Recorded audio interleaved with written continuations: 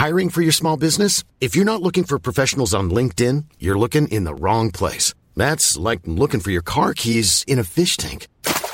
LinkedIn helps you hire professionals you can't find anywhere else, even those who aren't actively searching for a new job but might be open to the perfect role. In a given month, over 70% of LinkedIn users don't even visit other leading job sites. So start looking in the right place. With LinkedIn, you can hire professionals like a professional. Post your free job on linkedin.com/people today. Hey there, it's Michelle Norris. I'm host of a podcast called Your Mama's Kitchen. When I travel, I'm usually looking for a way to find a taste of home when I'm not at home. And one of the things I love to do when I am at home is entertain. And Airbnb allows me to do that. When I was in California recently, I rented a house that had a great kitchen. And when we were sitting around the table, we're all thinking, we're in someone else's house. Someone could be in all of our homes as well. If you have a home, but you're not always at home, you have an Airbnb. Your home might be worth more than you think. Find out how much at airbnb.com/host.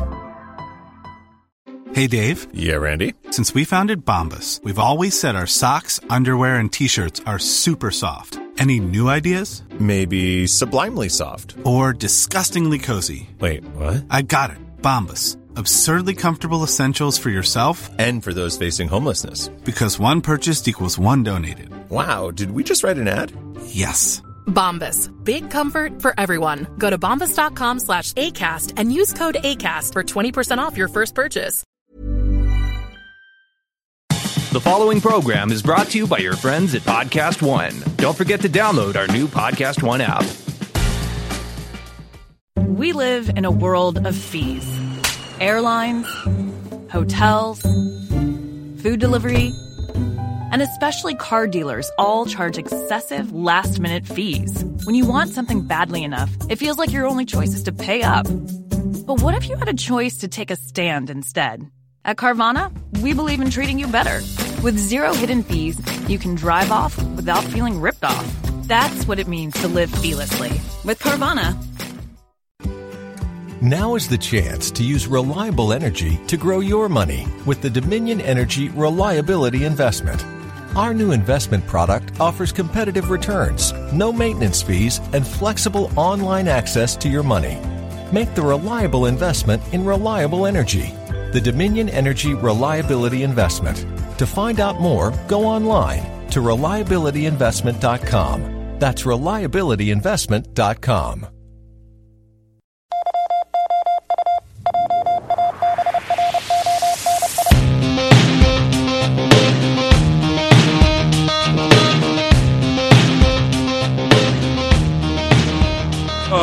Okay, let's get this started. Hello, everybody, and welcome to a post-WrestleMania edition of Wrestling Sheet Radio. I'm your host, ProWrestlingSheet.com, Editor-in-Chief Ryan Satin, here with the usual suspects.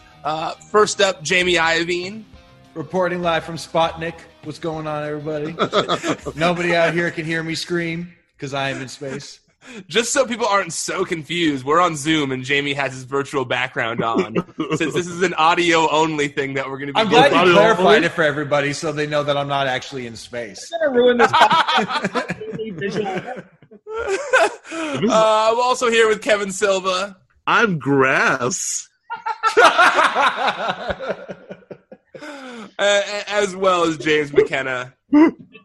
I don't care anymore. Everything's fine. I'm next to Titus O'Neil. Okay, guys. Before this may be our best episode.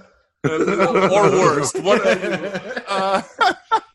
So, we didn't do one of these after night one because we Zoomed for 4 hours and I didn't feel like talking to you guys afterwards for another hour and a half. Cool. That's really nice of you.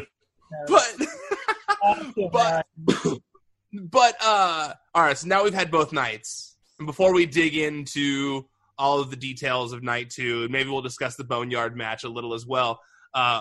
Overall, what did you guys think of the show, and which night did you think was better? Night two is so much better. Yeah. So much better. It was a stacked lineup. I don't know. But the Boneyard match made night one. Please turn your fucking grass thing off your face. It makes me so mad. I was holding back from mentioning it for podcast use, but like this is guys. Kevin's in Fern Gully. Yeah. You guys are killing me. This is an audio podcast. Let's stick on target here, on topic here. Listen, Ryan, audio, I can be grass if I want to be grass, okay? What about you, James? Jamie, there you go. Go ahead. Yeah, I was like, you want to hear his opinion again? You know what? The way I looked at it is it's almost like the way it played out. If you combine both nights together, it almost is played out like it was one night.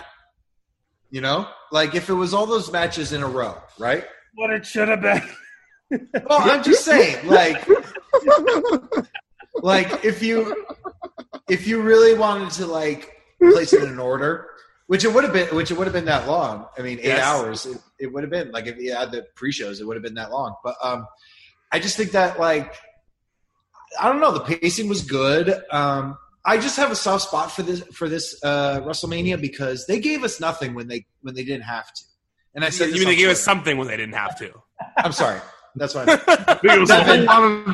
Seven. Oh man! No, they gave us a really entertaining 2 nights when they really didn't have to. And I don't know. I'm always gonna, people always are like making those tweets and memes and stuff saying like the real heroes are those like at the checkout counter and stuff. And yes, they are, of course, 100%, probably more so. I'm very concerned I was going for a second chance. Yeah, me too. No, I'm saying they are, of course, more so. But I'm saying some credit should be given to everybody involved, crew, wrestlers, everybody involved tonight. Because, like I said, they gave us something when they didn't really have to. Oh, yeah.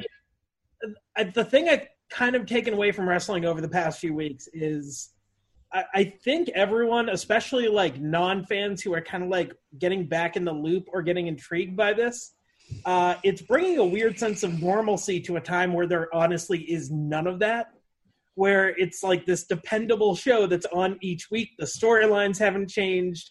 They're still doing their shows, albeit without an important part, but it's still evolving in front of our eyes, and it's one of the few things that's still allowed to do that. Like, filming for 99% of stuff's off TV. There's no sports. This is, besides news, one of the few things that's getting created daily for us, which, I mean, I can't recall a thing that's been like this ever.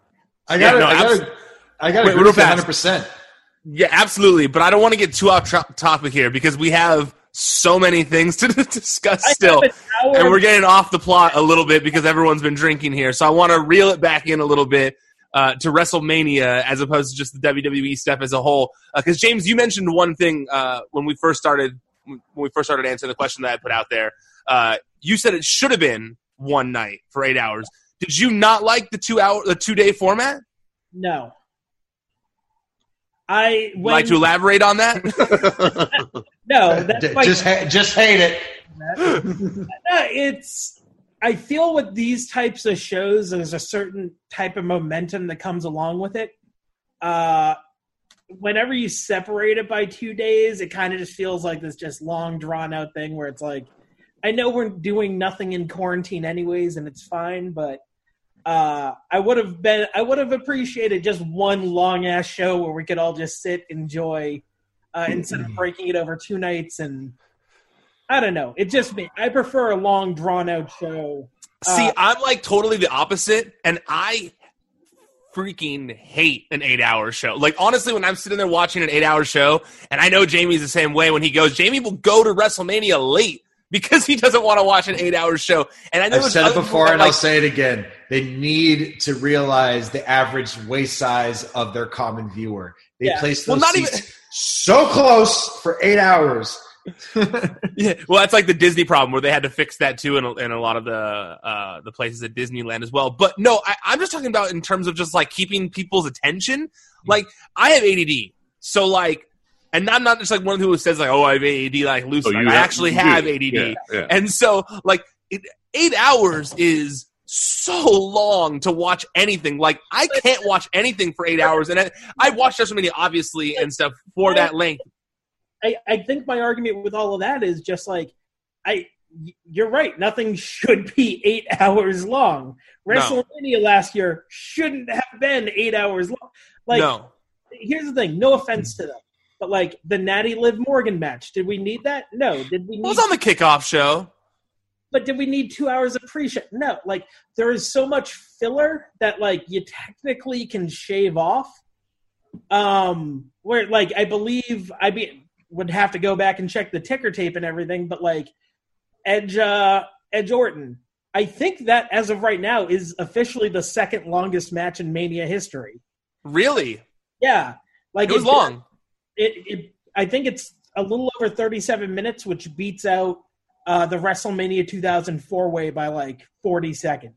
I mean, the only thing that leaves left is that the Iron Man match, right? Yeah, exactly. Iron Man match is the only thing it won. But like, there's a lot that could have been whittled down, and like, granted, 8 hours is long, but like one real tight 6-hour show. Yeah, I'm for that. Like that. See, I like personally, this show to me should have been 3 hours, or let's say 4 hours max. One night, 4 hours, and they just only did the things that mattered. They didn't need, and we'll get into it, but they didn't need Street Profits versus Austin Theory and Garza. Like they didn't need some of those matches. They didn't need to have every title defended here, you know. And so, and not every title was, but you know what I mean. Like they didn't need that necessarily. They needed a tight WrestleMania, in my opinion. However, I actually, if they're gonna be adamant about doing these long shows now for WrestleMania being this huge event, I'm much more cool with 2 4-hour shows than I am with the 8-hour show, because also this gives 2 main events, like for real main events, and to me that is needed, in my opinion. The only thing with that is that like WWE is not gonna like be like, you get one ticket for 2 days, like you're gonna buy. It's gonna be like, do people want to buy 2 tickets each for the weekend? And like, does WWE want to do 2 holds on an arena or a stadium? I don't know. It just seems like a lot. I mean, the arena factor seems like not a problem, since the arenas, the places all bid for the spot. But I mean, the ticket thing is a good point, because I mean, obviously next year, if they were to do 2 days, they can't leave everyone hanging like they did this year on what's going to be on what day. Like they'd have to tell people you'd think they'd have to tell people in advance, because people have to buy those tickets in advance. Right. But then you can't, because you don't know which one is going to be like. I think they have to say, like, if they're going to do 2 nights, I think they have to say the winner of the men's rumble is on night 2 or whatever. The winner of the women's rumble is the main event of night 1. And they go that way, because that way, the 2 Rumble matches are actually leading to real main events at WrestleMania. Agreed. And then it solves the problem of 2 Rumbles. Sure. I mean that definitely makes sense if they could at least do that without giving away what's going to be on the show. Yeah, at least that way you can say, like, you're going to get the women's title here. There's an alien. Sorry. And before we get into night 2, because I think, I mean, is there anything that happened on night 1 that you guys feel we have to discuss besides the Boneyard match? Not really. I was not like. I mean, like, obviously, like, I enjoyed the show. I'm trying to think. Hold on. So it was like it started with. I just think the Kevin Owens. I mean, I got to be honest. As fun as the Kevin Owens spot was, the whole "Hey, come back. We're not ending it this way." It's happened so many times. Yeah, and that's like a Raw thing, not a WrestleMania thing either. I felt like that's something I did on Raw. It was lazy to me. That part was lazy to me. But he did make up for it by jumping off of the sign. That was fun. Jumping off the sign was badass. Also, what'd you guys think about Braun Strowman beating Goldberg for the Universal Championship? Interesting. I mean, sure. Here's the thing. A whole range of emotions there across the board. I like the fact that they did it. I think it makes sense. I honestly think I don't know if it was just really bad timing and planning on like people's parts, or actually it was probably just really bad timing. If we knew about this like 4 or 5 weeks more in advance, I honestly think it would have been a lot better to have like a Goldberg-esque transition where he had the Intercontinental Championship and the Universal Championship. and then did the whole like whatever, I don't need the Intercontinental and like toss it. And instead he lost to Sami Zayn, and then all of a sudden just like squashed Goldberg. And I was like, okay, well, this happened. Well, it's weird. Before things went haywire, I had heard the plan was going to be Braun Strowman versus Sami Zayn for the Intercontinental title at WrestleMania. It was one of the earlier plans. And it seemed like they were going that way when, the whole Braun Strowman losing to Sami Zayn thing happened, and then they kind of just like totally dropped it out of nowhere and moved into the direction of the Daniel Bryan stuff. For him to Vince was like, yeah, fuck people unemployed. Give you the belt. It kind of feels like a little like odd with because it feels like they kind of give Braun this momentum to do something, and they just kill it. They just kill it out of nowhere.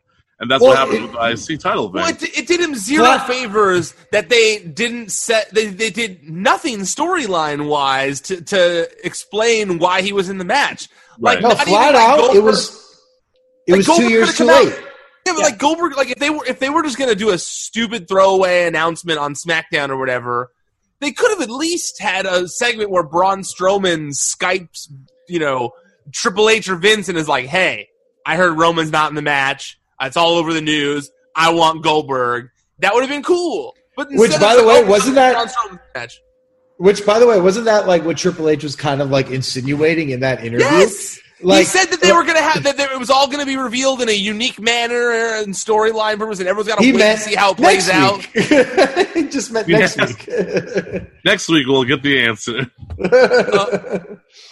Okay, but the Boneyard match, dude, I loved the Boneyard match so much, and I saw so much hate for it today on social media from from the people who you would expect. I didn't see any hate. I saw it a lot from the people who are the hardcore traditional types or the people who love, Japanese strong style and stuff like that. But, I loved it. I honestly thought that this is how Undertaker could wrestle until he dies. Like, honestly, like this was like, Undertaker's basically been a movie character since this whole time he's been this mythical character. That's how the next phase of his career could be. He's a universal monster. They're movies. Yeah, but they're movies, right. Like you have many movies with Undertaker that are so badass and people would love it, I think. Well, I think that's the entire thing. Like everyone, part of this entire storyline has been kind of like the loss of kayfabe surrounding The Undertaker. Of like, no, he's just a dude. It's fine. And like being allowed to do these cutaways and special effects again of like, oh, he's in a grave. Oh, no, he's behind you. Yes, this is exactly what you need to do with him constantly. Like just do weird off-site shoots and like fucking make him crazy. Dude, you can you put Jeremy Borash and Jimmy, his last name is passing me right now. Jimmy, I forget his name. Anyways, his Twitter handle is like sexy something or whatever. Yeah, that's why I always forget his last name. Jimmy Long, I think that's his name. James Long. He, you just have those two guys who are part of the Broken Universe. You just pair them with Undertaker, dude. They could film if you let them instead of having to do it in one night. If you give them 6 months to prepare for each Undertaker match like this, dude, I think people would love that shit, dude. Like, because I was saying, obviously the main thing everyone was saying after that match was like, all right, this is how we get Sting versus Undertaker. Like, this has to be how it happens because here, Sting doesn't have to take one bump. Like, not one bump. It could be a stuntman. That's what I was just going to say. If they take stuntmen in wrestling.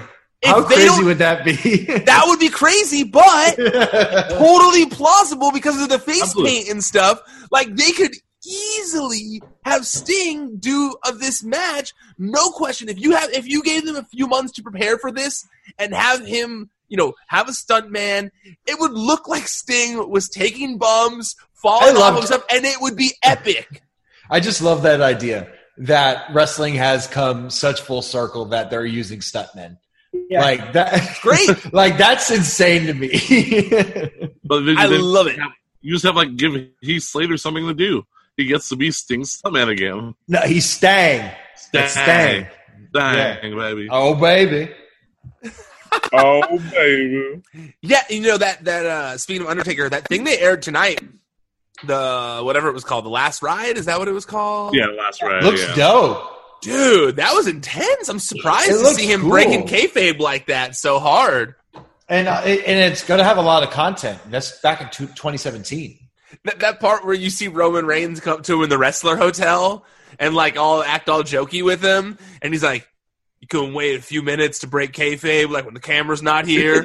I was like, "Oh man, that's great." I don't care about the cameraman. That's it. Calling wrestling court right now. The only thing I had a problem with was him saying creme de la creme, and I was like, whoa, I don't need Undertaker saying creme de la creme. A little weird. A little strange. You know, one of the things I saw a lot of people tweeting me was people mad saying, like, oh, you know, AJ shouldn't have lost that match. Like, Taker, you know, buried them in this program. I didn't get that vibe. No I didn't feel that way at all from Undertaker winning that. If anything, I felt like they helped him be the Undertaker again, which was the whole point of the program. Absolutely, 100%. It was just like, it was the smartest way to do it. Because then now we're like, oh, Undertaker's scary. Undertaker's like rubbing like AJ Styles' hair back and be like, no, it's okay, buddy. I got you. And then tosses him in the grave. That's beyond that, so terrifying. Eating for 5 minutes, don't bury me. Which is like a horrifying thing to hear from a heel. And nobody during that entire time thought Step Brothers? Nobody? Yeah. Oh, 100%. What are you doing? I'm burying you. I'm burying you. You're waking I love that neighbors. I love that too when he was like, "No, you gotta take it better, boy. You gotta take it like a man, boy. Like, I thought you'd be better than that and stuff." Like, oh, that was so good, just so good all around. Like, kudos to everybody involved in that. I thought, and you know what's funny is a lot of people said, like, because I tweeted about how like, to me there was a clear, not influence, I shouldn't say, but like. To me, I feel like if the Broken Universe stuff had never happened, we maybe would never have seen something like this. Oh, yeah. Well, I don't know if even Jeremy Borash wouldn't have even been there. Yeah. 100%. But, a lot of people pointed out to me, like, yo, Undertaker's been having like stuff like Boiler Room Brawls and stuff like that, where they were out of the box thinking matches for a long time, too, where it was like, not just the Hell in a Cell, but like, Buried Alive and stuff like that. And so I didn't even think about that, how it was like the mind who made Undertaker and all those weird out-of-the-box thinking things meshed together with the Broken Universe people to make this match. Like, that's why it was so good. It had so many people working together on it. The only thing I wasn't, like, 100%, like, sold on with it was the whole, like, I'm bringing an unholy trinity with me. And it was just like former gimmicks, but like they did it very subtly, so you just were like, "Who is that?" Because he said at one point, he said like, "I told you I was bringing the unholy trinity with me," and then he did the like fire on the roof. So I wasn't sure if it was the pyro people. Yeah. There's 3 of them. There's 3 of them. Oh my god! It's the pyro guys from Pyro guys, the laser guys, and his chopper shop. His unholy trinity. Aren't the pyro guys super cool? Isn't that the part of the Ring Dudes crew? Ring Jamie? No, it's 2 different people. It's 2 different. Didgeridoo guys aren't the pyro guys? No, because pyro guys have to be specially trained in like fire safety and stuff. No, Pumpkin has a cool guy though. What? No, one of the guys who does the pyro or did do the pyro is a cool guy. Also cool guy. All right, well, let's get into tonight's show. Let's talk about tonight's show. It started off with Charlotte beating Rhea Ripley. I thought this match did a great job of kicking off the show. Personally, James, I can already see has a sour face when I say this, but I personally, I thought they did a great job of making up for the lack of crowd right away with that all the yelling. And to me, like I thought the yelling really played into the things to make it feel like a fight. I'm only salty about the ending. The match itself was fantastic. Like, okay. It was a great leadoff match. It was a great match to be like at all. The Charlotte, Jesus, Charlotte. I can talk today. The Charlotte chops where she was like yelling out her accomplishments. That was fucking fantastic. Like she just had like a lot of really good spots. I just didn't think Rhea should have dropped. So, what do you guys think about that? I thought it was like inevitable for this to happen. Just because like I don't know, like I don't think they're gonna have Charlotte not win at WrestleMania. At least, I mean, I guess she didn't win last year, but I'm just saying, like in the one-on-one, I don't think that they're gonna have her not win. Match was great. I'm sorry, I thought you were finished. It was just pretty long. I'm sorry, Kevin. I thought you were finished. Okay. I understand it's hard. No, I mean the match, like you guys said, the match was great, 100%. I didn't really think about it as much as like Charlotte can't lose at WrestleMania. I thought more so what was riding on this was, are they going to push Charlotte in NXT? And the fact that they are, apparently, unless they want to do a weird double thing, which I don't see them doing. I mean, some people online were like tweeting, specifically at Ryan, because that's what people do. And they were saying like how they were saying, instead of like accentuating our current young talent, they gave it to a veteran. First off, it's Charlotte, who's been in the main roster for like 5 years, if that. And also that's what you need to do sometimes, is you need to bring in these tried and true guys and these tried and true talents, not guys. When I say guys, it's the royal guys. And you need to do that to help build up a title. And I thought it was, I mean, I didn't expect it, but it's interesting. And I'm definitely going to tune in to NXT and see if what Charlotte in the NXT landscape is. You know, Jamie and I discussed this on the Wrestling Sheet Radio we did this week, and I had a feeling that Charlotte was going to win. When we did our predictions, Jamie said he thought it was going to be Rhea. I said I thought it was going to be Charlotte.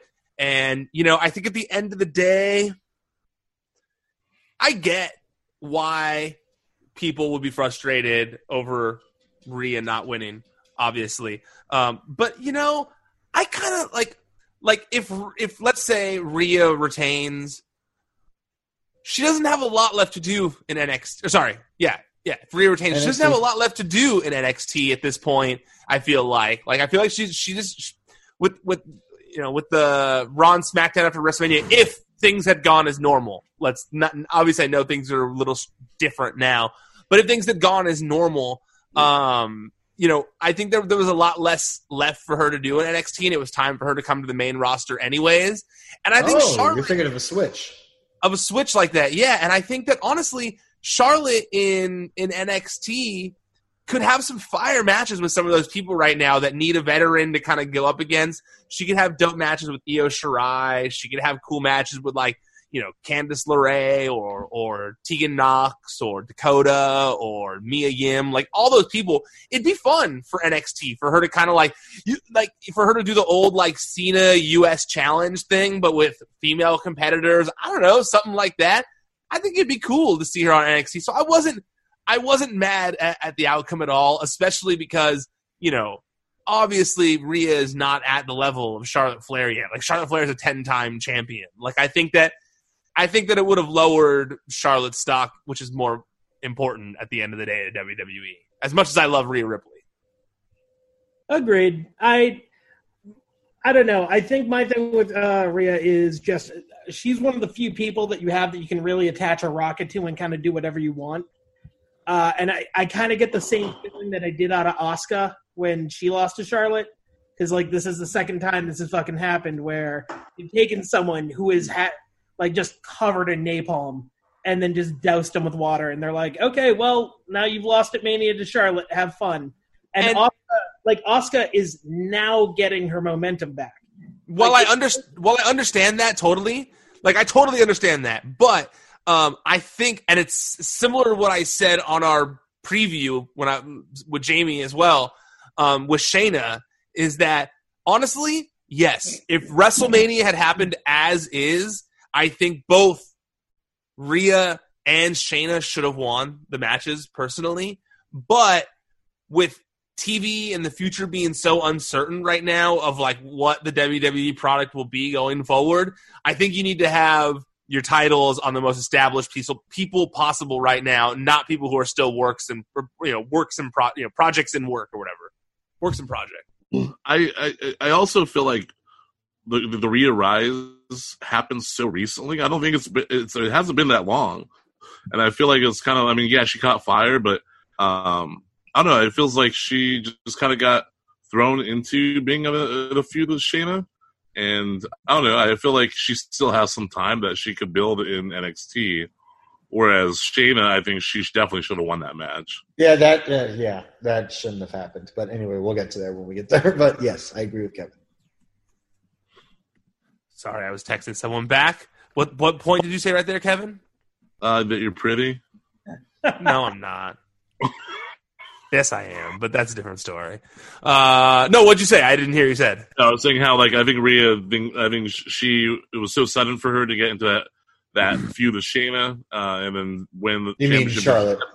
No, it was Shayna back in NXT. Mm-hmm. And she caught fire, but at the same time, I think that she still has some time that she could be in NXT and work on some things, rather than I think Shayna deserved that title win.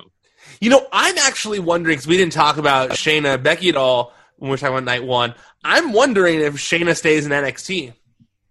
I wonder. I mean. They never look. I've been looking at it just out of interest. They never changed her background. Like they never moved her to Raw. Like she's been on Raw for weeks now since the Rumble and everything, and she still has classified on WWE.com as NXT. And now that she hasn't won, I feel like she might stay in NXT. Now we get Charlotte versus Shayna, both the only dual two-time NXT Women's Champions. That is true. Wrestling for the NXT Women's title, maybe. All right, I kind of like that, but at the same time, we had that talk about where Triple H was saying how if they're going to have Shayna come to Raw, they're going to have to do some trades. So let's say, are we going to get some more trades going on, or what's going to happen? I mean, there may be. I mean, you see how they did with Bianca Belair with the Street Profits. It's entirely possible. You know, I honestly think Triple H was going into business for himself on that one. Oh, for sure. Absolutely. Yeah, same here. But at the same time, it sounded like he was like, I don't want to lose Shayna. Let's see what happens type thing. So I don't know, because that's never been mentioned anywhere else outside of that one media call. Never again. That's why I keep checking, because when he said that, I just thought it was so interesting. So I keep checking to see, but then they never change her. So I think there's got to be something there. I don't know. Maybe I'm just a conspiracy theorist. But okay, moving topics here. Aleister Black beat Bobby Lashley. I didn't have much to say about this one. It was kind of some people were trying to say it was a sleeper, it was a sleeper hit, which I don't subscribe to that newsletter, but and I don't mean that somebody who has a newsletter said that. I got it, but it still was it still worked. Yes. During the match, sure. What? I said, was it a sleeper match in the sense that I was sleeping during the match? Because sure. I mean, you get two people who don't really go together at all, especially on paper. But then when they went in the ring, and it just didn't look right. I mean, don't get me wrong. There's also zero build to the match too. And don't get me wrong. They did fine. It wasn't a bad match by any sense of the imagination. No, but it's just, why would you have it? I kind of like the idea. I kind of like the idea of the mix, the very odd set pairing, because that type of thing makes me think of Bloodsport, and I'm like, oh, that's cool. You have different styles of guys, or the early days of UFC. But at the same time, it's just weird when you have Lashley's been off TV for so long, and then you're like, is he going to come out with Lana? And he did, and you're like, oh, I guess we're still doing this. And he had tights. Yeah, he had long tights. And he had long tights. Yeah, I think that's the biggest takeaway from this match. Bobby Lashley looked great in long tights. It looked fantastic. Yeah, great job, Bobby Lashley and their designers. And shout out to Aleister Black's cool entrance gear too. It looked real metal. Maleficent looking motherfucker. A little out for like the wasted entrance gear this year because there's some fly entrance gear. And they had to spend some money, dude. They had to spend some money. I was really wondering if people were gonna wear their WrestleMania entrance gear that they had probably already spent money on or save it for next year. And they Did you see Xavier Woods' Instagram post? Do you think he was supposed to come out with the New Day at WrestleMania this year? I didn't see his post.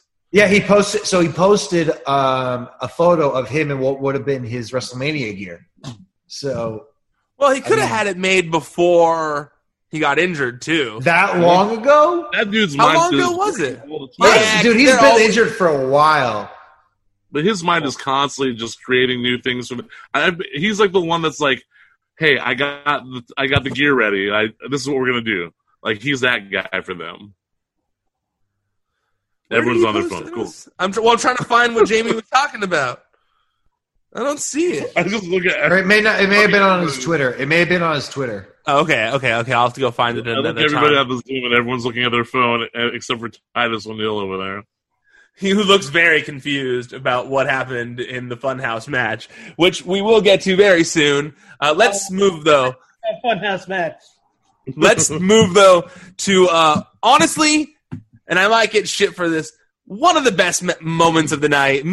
I love this so much, was Otis versus Dolph Ziggler. When Otis finally defeated his rival in Dolph Ziggler with help from Mandy, and then gets the kiss from Mandy afterwards in his arms.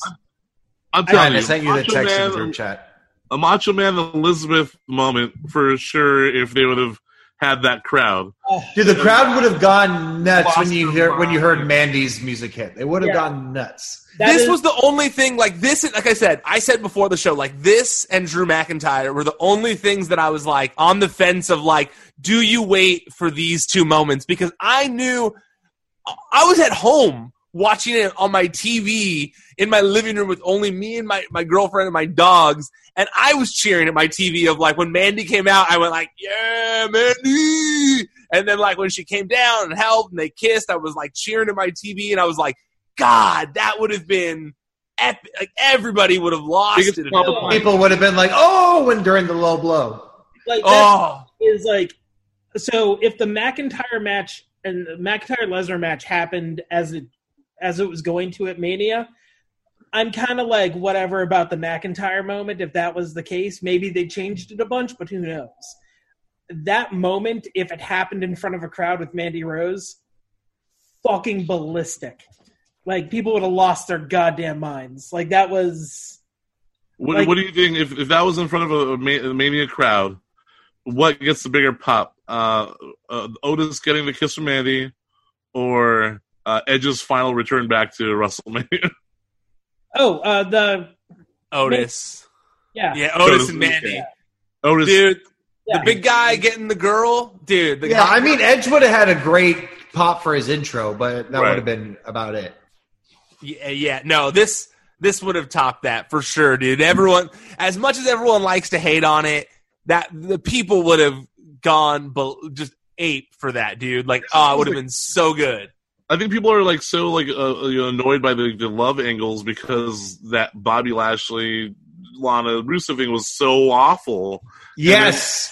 This is fun. Like this is entertaining. Everyone likes Otis. Like it was just like, yeah, we liked Rusev, but at the same time, like Lana was there making it unbearable. We knew it wasn't real because they were engaged. I mean, granted, we know like they're married. I mean, granted, we get married now. I mean, granted, you could say like, oh, we know Mandy and Otis aren't dating, but how do you know?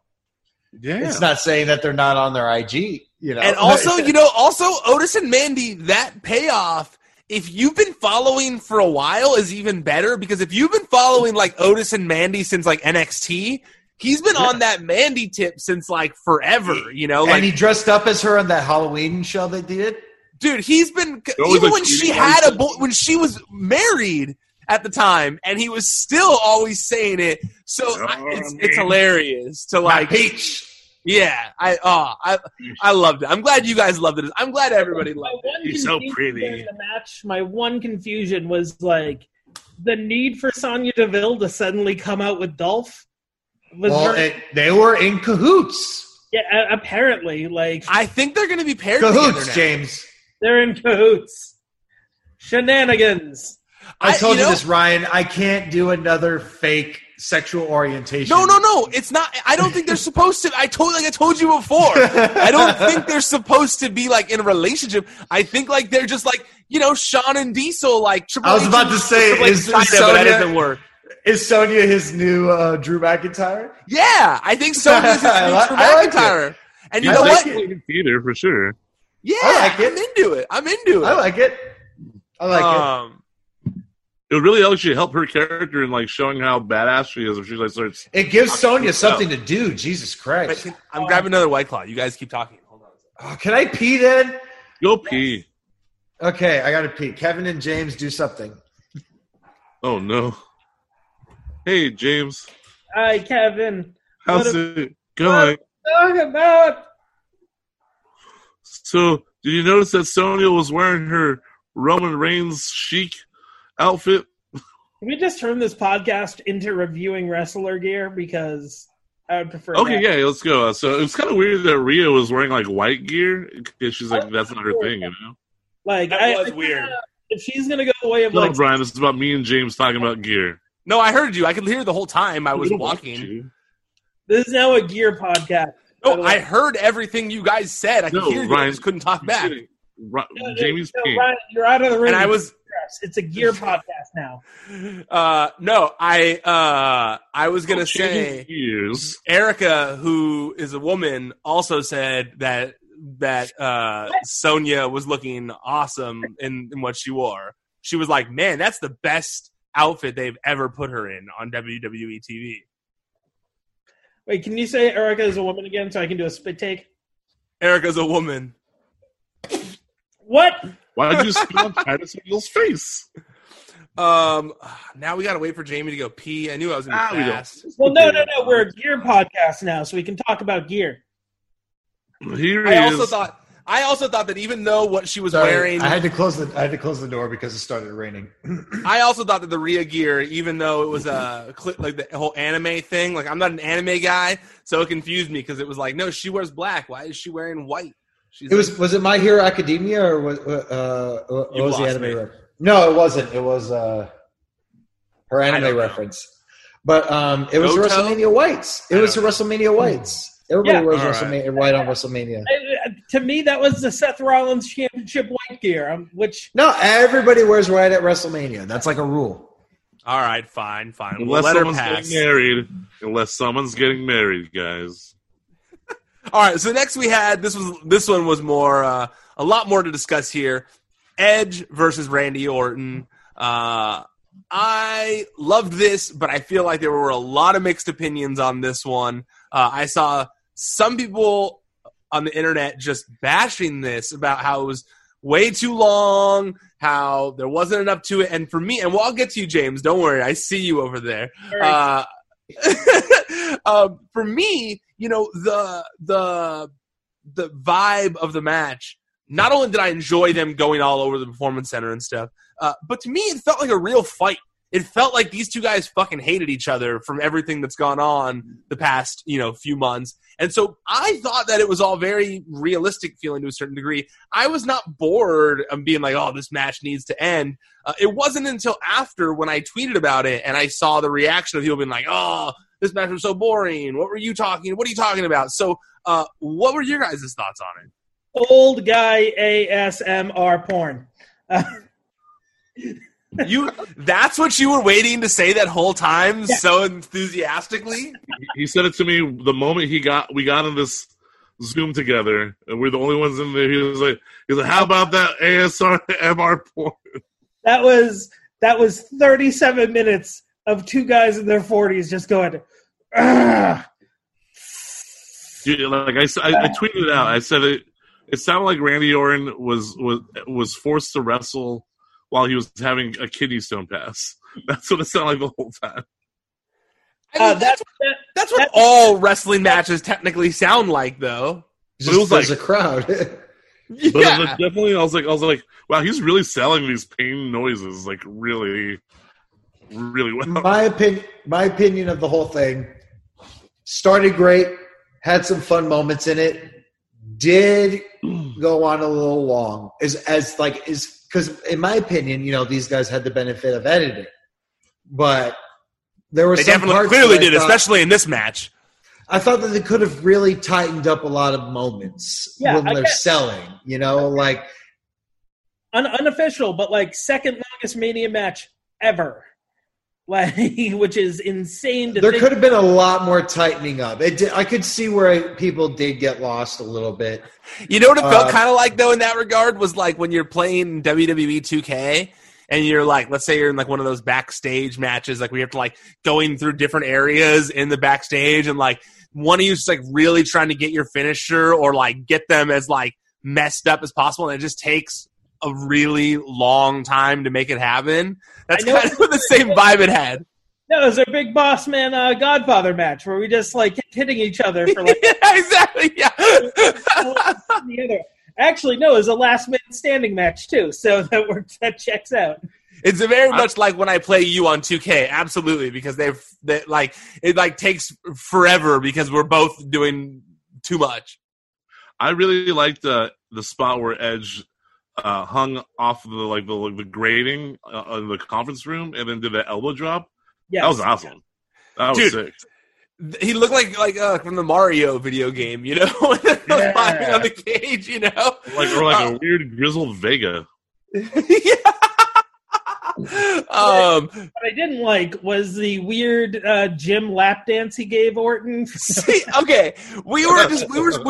I think I liked it more than everybody else in our group chat because I liked where he was going with it. But Jamie was like, "I'm pretty sure that sounded a lot cooler in his head." I'm totally with Jamie on that. When Jamie said it definitely was like 1,000%.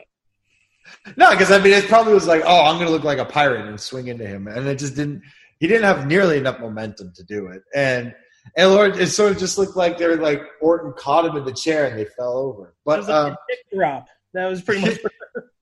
Yeah, and by the way, there was a lot of spots in this match where, no pun intended, where Edge really wanted to showcase, I've been doing a lot of sit-ups. Oh, yeah. Because everything he did involved ab work. Like, when he did that spot that you mentioned, he had to, like, curl up.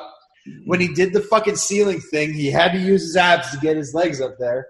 Like, he was like, he's clearly in the best shape that he's ever been in his life. He looked great. He looked phenomenal. Don't get me wrong. I think just the reason why a lot of people really didn't like this match is because, in my opinion, this is, like I said, other than the length, that was the one issue I had, was there was nowhere near enough ring stuff. I wanted to see Edge in the ring. I wanted to see him hit the ropes. I wanted to see him do suplexes and shit. I don't know. I think it was because there's no crowd.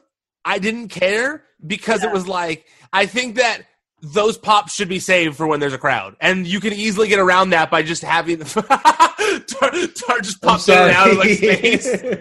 I think you can easily save that and use the heat that they build up on this match by having a real fight as opposed to the Edge's first wrestling match. I kind of thought it was smart to do that, in my opinion. And I like WrestleMania though, dude. Did you save that? Yeah, but the whole time, and I'm sorry, yes, WrestleMania. It was WrestleMania. I get. It was. Does Dark keep appearing? Yeah, he keeps kind of subtly appearing. I'm sorry. For a second, it was just his head floating next to you for a second, which looked kind of cool. No, so I get that it's WrestleMania. I get it. It's WrestleMania in by technicality, but there's nobody there. There's nobody there, and I know we enjoyed it. We had fun watching for 2 nights or whatever. But at the end of the day, when they were saying I forget who it was. I want to say it was Rhea Ripley, and they were like, "This is about to be the biggest moment of her entire career." Yeah. And I thought to myself, is this the biggest moment of her entire career still? It was going to be the biggest moment of her entire career, but is it? Well, they're going to build that up like that, Ryan. No, I know, but in my head, No, I'm not faulting them for saying it, but in my head I was thinking it of like, man, it's crazy how this takes away from the moment so much, you know, like more than I even realized until I was watching it. And so, I don't know, I was kind of like, yeah, no, save the Edge wrestling matches for when the crowd's back. Exactly. My takeaway with Edge was, I think this is, like, considering he got a win, I think this is can get on the mic and be like, I can still go. Mm-hmm. And, like, this leads to actual matches. Hopefully, like at this point, I would love to see, especially, I know we'll get to McIntyre-Lesnar, but, like, I'd love to see an Edge-McIntyre match. Like, I think that would actually, like, if Edge can still go, which it kind of looked like he could tonight, fuck it. Let him go do it. I'm for it. Oh yeah, absolutely. We got Edge versus McIntyre and Edge versus Roman Reigns are guaranteed, I feel like. Edge versus Seth Rollins, dude. Oh, that has to happen for sure. Especially since he's a heel now. That's the one I'm looking for. Yeah, no, good point. That's going to be a good one too. Dude, when Randy Orton did the DDT on the pickup truck too, I was like, damn, like that looked painful because that was like a hard, and I'm sure it wasn't as bad as I'm sure they gimmicked it to a certain degree, but I was still like, oh, that's his head. Even at the angle, though, like, he was getting more angle off of it than he would do a middle rope. Yeah, so it just like it looked even more brutal at that point. I also liked when tweet. Tweet made me laugh. Yeah, that was the other one. I was just gonna say that. I also liked when he jumped off that like cage through the table, and Beth tweeted like, "It was a ladder." Oh yeah. Was he climbed the ladder? No, because he climbed the ladder because like Beth tweeted to get on that cage. Because Ed said no more ladder spots, and he did the ladder. Which I like. By the way, after that 24th dog, doesn't Beth seem like the most lovely person? The best. Fantastic. So lovely. Like very a good mom, so. good wife. And anyone listening to this, if you haven't watched that WWE 24 on Edge, the Second Mountain, cannot recommend it enough. It is so good. So good. I loved it. Did you guys think that Edge was going to spear Randy Orton off the truck? Dude, I thought they were going to do something off the truck. I was getting real nervous. You were too, right? Yeah. Dude, it was high. That's like 20 feet off the ground. That was really because they have the advantage of like, you know, crash pads and all that kind of stuff. They could have cut around it. I thought for sure he was gonna spear him off the truck, but then I was thinking, well, if you speared someone off a truck, you'd be just as fucked up from that. Like, your head would be crushed. Yeah, your head would be crushed on the concrete. You're technically describing half of WWE's move sets. I know. Hit someone and they're like, "No, I'm good." And it's like, no, but it was scary. It was scary up there, dude. Like when Orton was trying to give him the punt, like Orton was kind of like gingerly running. He was like, "Oh, I could fall." Yeah, hell yeah, dude. That was sketchy for a second on some of those. And I we got to respect Edge. You know, he goes away to become an actor, so he had to use some of his acting skills at the especially end. Especially at the end. Yeah, that's what I meant. At the end, yeah, he really pulled it out there at the end, pulling out the acting skills. I respected that. I saw some tears, some real tears. But great. I thoroughly enjoyed this match. Did you guys like this match too, or loved it? I thought it was great. It could have been better, but yes, I didn't hate it. Okay, all right. Then we had what? Oh no, I'm just saying I'm in the boat with Jamie where it's like I loved it, but also it could have been 26 minutes long, and it would. I agree. It didn't need to be that long. It just kind of like you see a movie you really like, and you're like, but they could have cut out a few of those scenes. I mean, I've never seen The Irishman, guys. I still haven't. Yeah, it's pretty good. 4 hours. I don't know. I guess I should do Kevin, it now. You have all the time in the world right now. Yeah, exactly. I've been working a lot, doing work from home, baby. That's true. I feel the same way. I'm like, no, I'm actually just as I'm busier than I was before. Yeah. Okay. Moving on, we had Street Profits versus Austin Theory, Angel Garza. Not a lot to discuss here. I mean, right? I mean, sure. It was cool. Bianca came out at the end to help out, which I liked. Yep. I feel like we're going to get Bianca on Monday Night Raw now with the Street Profits, and I'm into that. I learned during this match that it was WrestleMania. I learned that during that match that it was WrestleMania. Did they say it a bunch of times? Oh, so many times. So many times. Dolph Ziggler. It's WrestleMania. Dolph Ziggler sent the tweet of the night, which was BRB, tough luck, getting drunk, using the bucket to ice down my marbles. which is a quote from Tommy Boy when Dan Aykroyd said, like, dude, that's incredible. I love that. Okay, so then we had Bayley winning the women's 5-way match. We had the team moment. We had the moment where Sasha and Bayley, you thought maybe there was going to be a turn or some sort between one of them, but then Bayley shoved Sasha out of the way to stop her from getting attacked by Lacey. Then Lacey's able to hit the women's right. Then Sasha gets out, and then eventually Sasha comes back to help Bayley, and they leave. Jamie, I know you were pretty bummed about this one. You thought it was time for Bayley's reign to be over. Would you have liked to have seen Lacey win the title there? I would have liked anybody to win the title, but but here's my gripe with Bayley's title run. And it's not so much with Bayley, but it's about her positioning. There is no reason the women's champion should be a sidekick to somebody. And she was. The entirety of her title reign, she was a sidekick to Sasha Banks.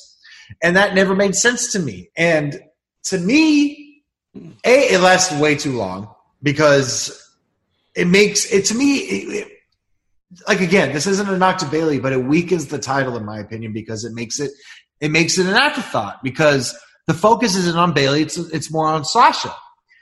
And to me, like, it would have been a nice little, like, story because out of everybody involved in that match, all great competitors, but out of everybody involved in that match, the story with Lacey would have made the most, like, I don't know, like something that Vince would have loved. Like, you know, the Marine's wife, like, did it, beat the bullies, and, like, did it for her daughter, you know, like, it's like, I did this. She's had the most history with all of them as of late. Yeah, it made the most sense to me. And it made the most sense to me, too. And I'm sorry, Bayley's current run, I'm not saying her being champion in general, but no, her current run as women's champion is doing nothing. Not a damn thing. And I don't know why they're keeping it going. Yeah, no, I agree. I absolutely agree. I honestly thought Sasha was going to win it. I thought it was going to be Sasha turning on Bayley some sort. Now I'm real confused to where they take this. Here's the thing. Like I was saying earlier, I'm so making reference to how exhausted I am of Lashley and Lana. I'm maybe more exhausted with Bayley and Sasha at this point. Like I just don't want to see them together. I want them to be on different shows. I just don't need it anymore. Like, it's just like we've been waiting for this. Will it happen? Won't it happen? And it's just, I don't care anymore at all. At all. I think that's fair. This entire Bayley storyline for me will all be worth it is if when she finally loses the championship, she turns to the referee and yells, "I want to speak to your manager." That will seal it for me. That will be like, hey, you guys see what he did there? Hey. I think the only better than the ASMR joke that he was so pumped on. Yeah, he liked that one a lot. Damn, according to Ryan, you're shooting blanks tonight, James. Hey. Sorry that Ryan's comedic standpoint does not match mine at most times. I do like Bayley referring to Naomi as your little dance machine. Back here, your little dance machine. What? I didn't even hear that. Dude, Bayley was just I heard it. Some very weird one-liners tonight. All right, moving on, because this one's going to take a while to discuss, I think, was the fantastic Firefly Funhouse match between John Cena and Bray Wyatt. You know, as much as I had said a while back, like when they had mentioned off-site matches, and I said, like, oh, I want Bray Wyatt to pull John Cena into the Funhouse and it'd be, super weird. It's real easy to say, like, to just throw that out there, but to conceptualize it into a 30-minute, like, how do we do an actual 30-minute episode of the Funhouse or however long it was? Because it was pretty long, I felt like. It wasn't as long as the Edge match, but it was long, like 20 minutes or something like that. It was like, how do you do a full episode of the Funhouse? And I thought it was genius to make it an expose of sorts on John Cena's history by spoofing everything and going, down memory lane to a certain degree. Not even that. Not even just that. Not even spoofing, like going down memory lane, but going like into alternate futures. Yep. Like with the NWO scene, though. Like what could have been, like that. Yep. Yeah, continue with your intro. It was incredible. No. I like what you're talking about. Absolutely. Because, dude, I just was like, man, this was a hard thing to pull off. Like the Boneyard match, much more simple. Undertaker, be a badass. Bury someone. Have it look cool for 20 minutes or whatever. Cool music, whatever. But this one was a little more difficult to pull off, in my opinion, because it's already such a kooky concept as it is. You go like, well, what does that entail? And really, they included everything that we've seen from Bray Wyatt. We got the Vince puppet. We got all the puppets interacting with John Cena. We got, dude, when I lost it when they cut to Bray Wyatt doing the Kurt Angle promo from John Cena's debut. We got prototype John Cena. Yeah, and when he walked out in the old gear in front of the Fist, man, I was like, oh my God, I can't believe this is where they're going with it. I fucking love this. And only John Cena would look just the same, if not more in shape than he did when he was like 23. Yeah. Like what the fuck? Like watching the whole thing, like I was just like now I've never experienced drugs, but was that drugs? Because I felt like it was close. It was very wild. I'm trying to think of what that's comparable to drug-wise. Very Molly-like, like very Molly or acid to a certain degree. And you know what? I was going to say this at the beginning, but like all credit to John. Bray's vision finally realized, but you need somebody to help make that work.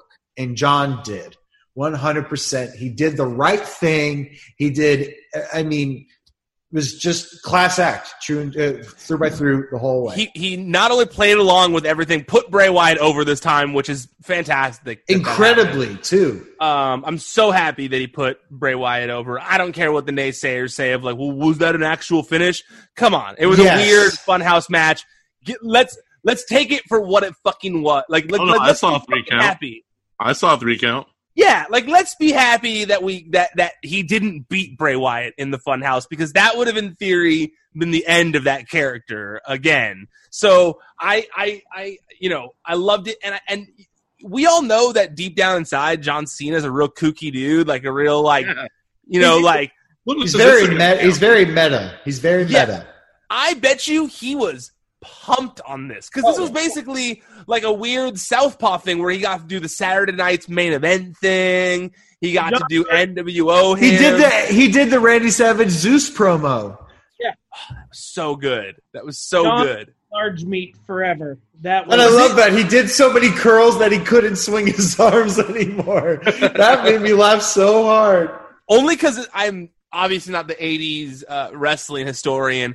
It wasn't verbatim. It was just the fact that they had the cage in front of them. No, right? the cage. He's like, my partner. Yeah, because that's the one when he's climbing all crazy. I've seen it, but I just don't know verbatim. And Randy Savage is like, my partner is. It's very much like that.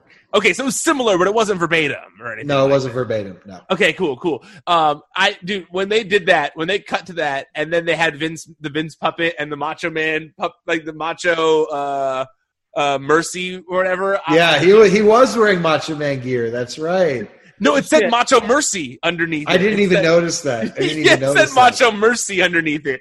That's really fun. And of course, the Eric Bischoff NWO segment. Holy shit! Like How could you not smile during that thing? Like the only bummer of Eric Bischoff. I know what you're going to say. I know what you're going to say. That's a weird way. But a huge bummer of Eric Bischoff's. No. That's actually what I was going to say. I was saying the huge because Eric never wore an NWO Wolfpack shirt.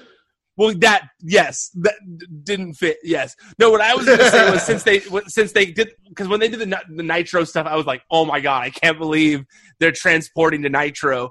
But when they cut to Eric Bischoff for a second pointing, I was like, oh, if Eric Bischoff hadn't gotten fired as soon as he did and was still with the company, he could have been involved in that too, where he was like somehow like standing there with them and stuff, which would have been great.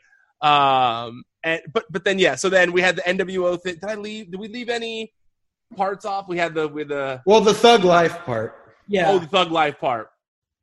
Yes. Which I loved when he was trying to swing at him and he said, "You can look, but you can't touch." That made me laugh really hard. That was great. I laughed during the first part when he kept swinging and saying ruthless aggression, and that's all he could say when he was doing it in such a Cena fashion. He was doing it like such Cena ways too. Like it was like this is what Cena would do if he was like hamming it up about himself. We left out another awesome part of the match that I absolutely loved, and that was when we cut to Bray Wyatt now. What Bray Wyatt like? We got Firefly, not Funhouse, but cult version, Wyatt family version of Wyatt family in the rocking chair. If he hadn't have lost at WrestleMania. Yes, if he hadn't have lost at WrestleMania, which I thought that was so cool. He looked. It did. Did you notice his delivery too? 100%. It was just like the old way he used to do it. That is a talent in itself. I was super impressed. Like to be able to go back to that, like that's hard. That's really hard, and he did it. And he had it perfect. Like he nailed that cadence that he used to have. Like I was really impressed during that part. And honestly, as much as I love The Fiend and as much as I love this thing they're doing right now with the Funhouse, it was the first time in this entire run of The Fiend where I said to myself, I forgot how much I missed just like Colt Bray Wyatt in the Hawaiian shirt. He was great. It was great. It was so ahead of its time. The only reason that it sucked is because they made him lose. This is the only reason. Do you think, and this might be looking way too deep into it, but you know Bray Wyatt thinks deep into this stuff.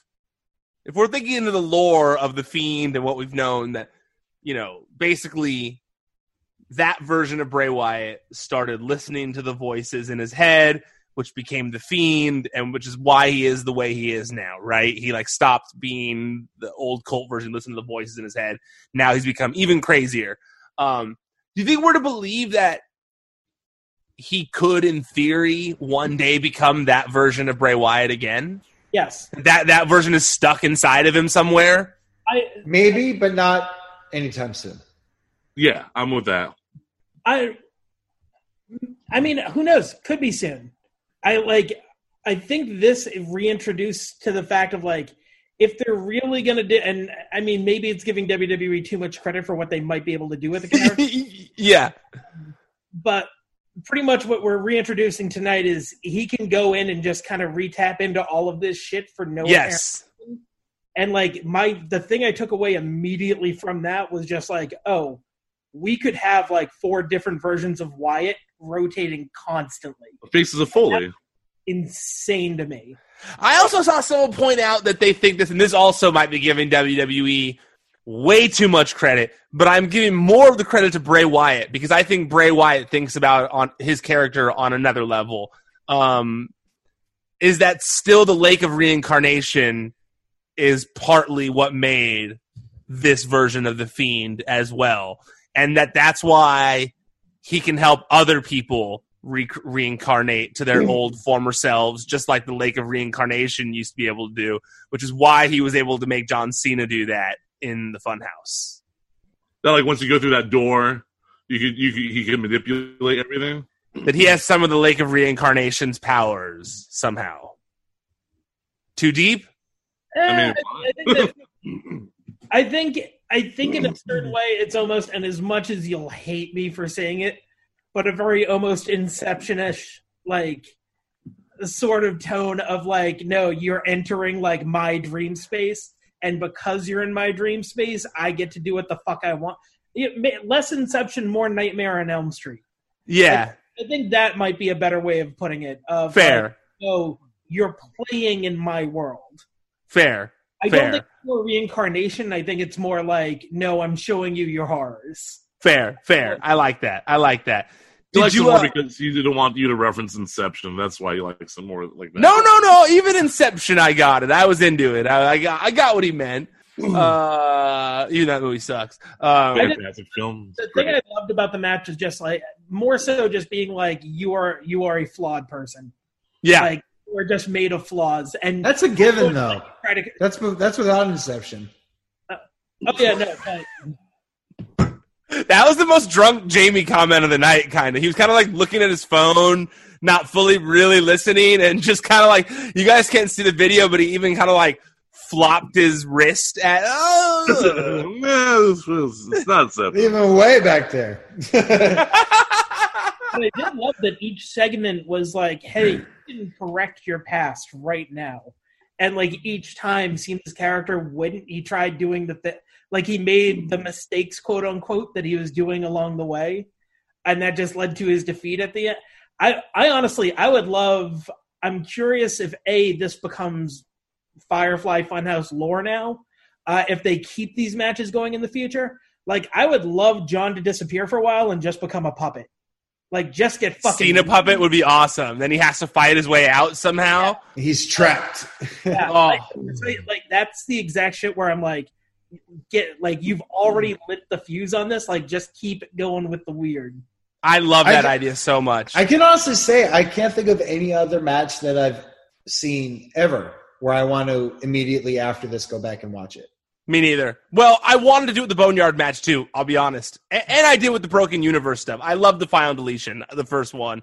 Or I think that was the first one. But I loved those two. But still, okay, which one was better? The Boneyard match or the Firefly Funhouse match? Not even close, dude. The Funhouse match. Really? They're just so different to me. Like I don't. It's harder for me to between the Boneyard match and the Funhouse match. You have to pick one, Kevin. That's the fun of this. Then I would say Firefly Funhouse, but like but at the same time, like Boneyard, like we're talking about, reinvigorated a character that was dying. You know, so like I don't know. That's honestly the hardest part about it for me too, Kevin.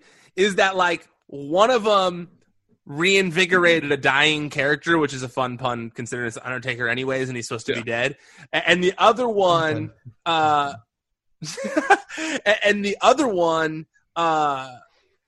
reestablished someone. You know, like not reinvigorated, but it vindicated someone from a mistake 6 years ago or whatever. And so I loved it. Well, you go first, James. What did you like more, Firefly Funhouse or Boneyard? Funhouse. By far, like, Funhouse for me, it was more so just the story that they told with it.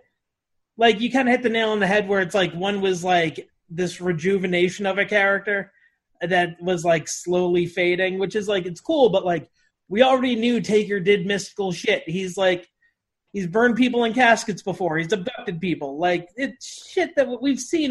He's buried someone in cement. We've seen worse shit from this guy.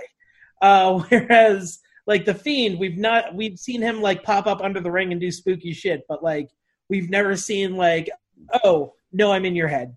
Like, and this was largely Bray Wyatt. It wasn't The Fiend in the match for the most part. Yeah. And you know, we had that one Bray Wyatt match where he was himself, and I liked the idea, but honestly, this now gives something for that Bray Wyatt to do as well. Like, The Fiend handles shit in the ring when need to be, but if you need to get the real mind game going, Bray Wyatt can bring someone to the Funhouse and really fuck with their mind. I love that idea. I mean, this is a small detail that I don't think enough people really pay attention to. Is The Fiend he's only said one phrase the entire time he's been around. He doesn't speak. He only knows one thing. So Bray's like his mouthpiece almost. And we still don't really even know what that means. Yeah. I don't know why he only says eat it. That's fine. And lastly, short match, but we had Drew McIntyre beating Brock Lesnar for the WWE Championship.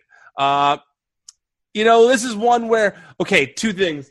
So, one, if this had happened in front of fans, I think one of you mentioned earlier that you don't know if it would have had. I think it was you, James, who mentioned that it wouldn't have been the big pop. I actually disagree. I think that they tried with this match, because you've watched so much wrestling all weekend, to make it as short as possible and impactful as possible. I'll let you get your rebuttal in. To make it short and impactful as possible. I think this is the match they had already been planning, and they just went ahead with it, because everyone would have been tired at this point, and they would have just barreled through a bunch of finishers and done it. But I will say, it was literally like the same match as Goldberg versus Braun. That was the exact point I was going to make. We had 2 championship matches over the weekend for the men's titles. They were the exact same match. It was just finishers from both guys, and then the underdog hit. Because you know why? Because Paul Heyman produced both of them. Well, also, I'm going to say this much. Here's what I'll say. We are living in crazy times right now. It's very possible that a lot of these guys did not want to work some 45-minute match. Goldberg is an older dude who I'm sure probably wasn't pumped on the idea of still doing it, but needed make that money, and just did his thing and left, from what I heard. So I think I'm guessing Brock just wanted to be in and out, not because he wasn't trying to put Drew McIntyre over, but because of the circumstances at hand.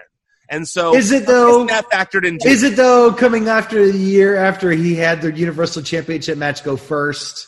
Yeah. But also, no. He may have just wanted to leave. Well, I think that was because he wasn't main eventing the show, and this one where he was, I feel like he was clearly trying to put Drew McIntyre over along the way. Absolutely. He was trying really hard. He was making Drew look good.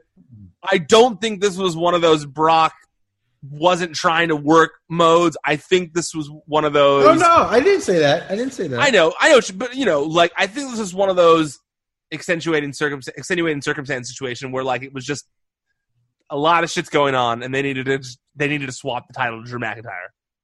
I never like people kind of bad-mouthing Brock when it comes to things like this, because I feel like he works his ass off to put people over when he sells, and I think that at the end of this match, Brock could have easily just rolled out of the ring and kind of humbly crawled up the ramp, but he kept laid out because he got brutalized by Drew McIntyre at the end, which is the show ended with McIntyre above Brock and Brock still laid out on the ring. And like I said, I honestly think if the crowd had been there, every single one of those Claymores would have been major pops. Him actually beating Brock would have been a huge moment. I just think that the short match was hindered by the fact that, one, it was the exact same match as Braun versus Goldberg, and two, just no crowd there. It didn't have that big moment. But you're right, Kevin. Brock tried. Absolutely, Brock tried. Definitely. I give him props also. The match started with a kick. It was a move that was outside of everything else. It started off with Brock trying to kick him. And I was like, okay. I like that better. Totally. One thing we forgot to mention at Randy Orton versus Edge that just came to mind right now is that Randy Orton wore pants at the beginning of the match. When do you ever see Randy Orton in pants? He did the whole cameraman thing. He spends all his time wearing no clothes. No clothes. All the time. And then WrestleMania, he wears pants? Pants and a hoodie. A full hoodie. Not like a shirt. Not even a sleeveless hoodie. Just like a full hoodie and pants. And it was just what is going on now? That's when you know shit's real with the coronavirus, dude. That Randy Orton's wearing full pants and hoodie and stuff. All right. Any last thoughts on the show? Anything we missed? Anything you guys feel worth noting? I think it's crazy to even think that there was no highlight package at the end of this WrestleMania. Well, here's the other thing too. My big mentality coming out of tonight as well is a lot of people are forgetting we have no Raw after Mania. We get a Raw after Mania. We're not getting a Raw after Mania. We are. Yeah, they taped that. They taped it. Oh no! I think they treated the. I don't know, but I believe they're getting a Raw after Mania. But it's but I believe they treated it as such. Like again, no crowd. It's one of those. Yeah. The crowd makes the Raw after Mania show for 100%. I hope that JBL still says the phrase like, "Oh, it's Raw after Mania. Just everything's upside down." I'm genuinely curious. Like, Ryan, do you know? Are they going to have a some sort of Hall of Fame thing where it's going to be like, when in the Academy Awards when somebody couldn't make it to the set and so they're at their house with the award? Are they going to do that like with the Hall of Fame? Like, is it going to? I was wondering the same thing. Erica asked me the same thing tonight. My dad texted me asking the same thing. Everyone's really wondering. I don't know. I heard the Bell Twins on their podcast. They were like, we don't know because the future is so uncertain. Like, we're just waiting to hear.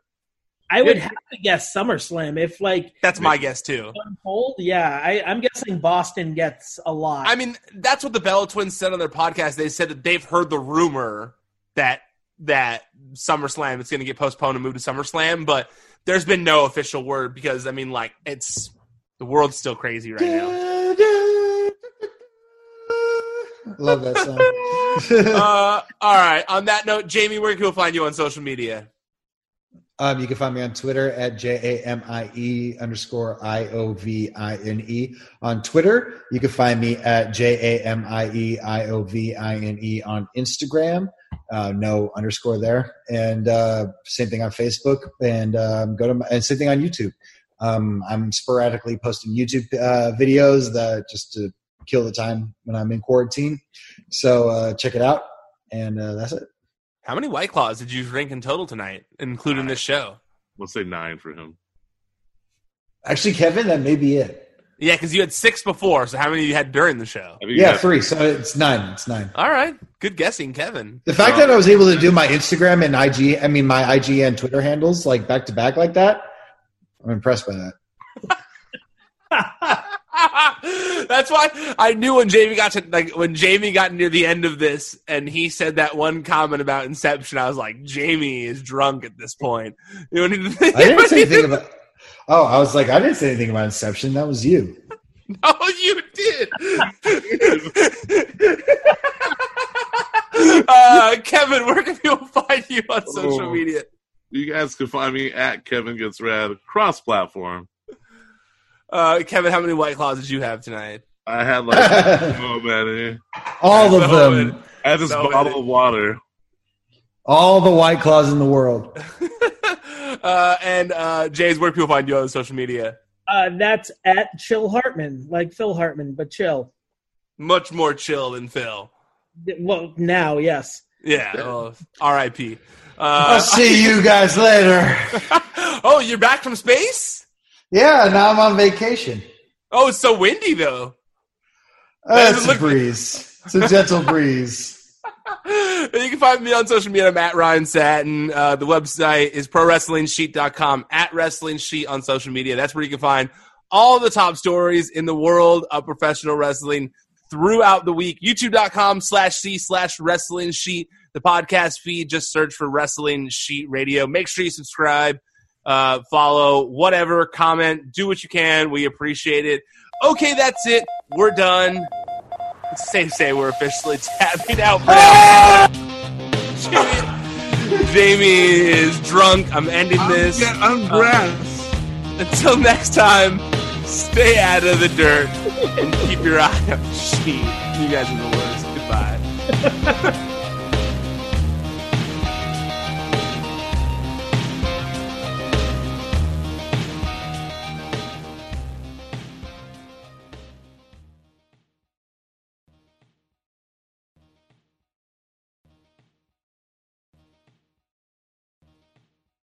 It's that little Chico Pitbull, Mr. 305, better said Mr. Worldwide, and I'm here to tell you about my new podcast, From Negative to Positive, brought to you by my friends over at State Farm. I believe that to have success, you got to play the game, so that the game doesn't play you.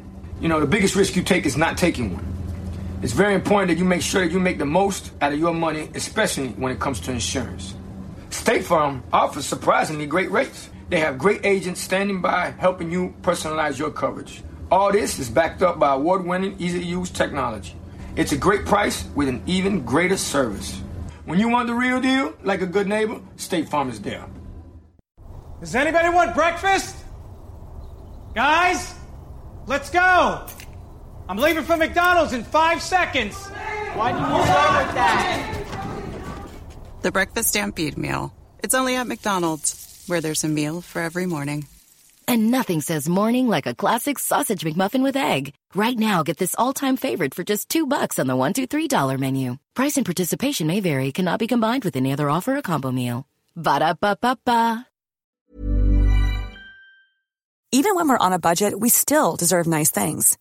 Quince is a place to scoop up stunning high-end goods for 50 to 80% less than similar brands. They have buttery soft cashmere sweaters starting at $50, luxurious Italian leather bags, and so much more. Plus, Quince only works with factories that use safe, ethical, and responsible manufacturing. Get the high-end goods you'll love without the high price tag with Quince. Go to quince.com/style for free shipping and 365-day returns.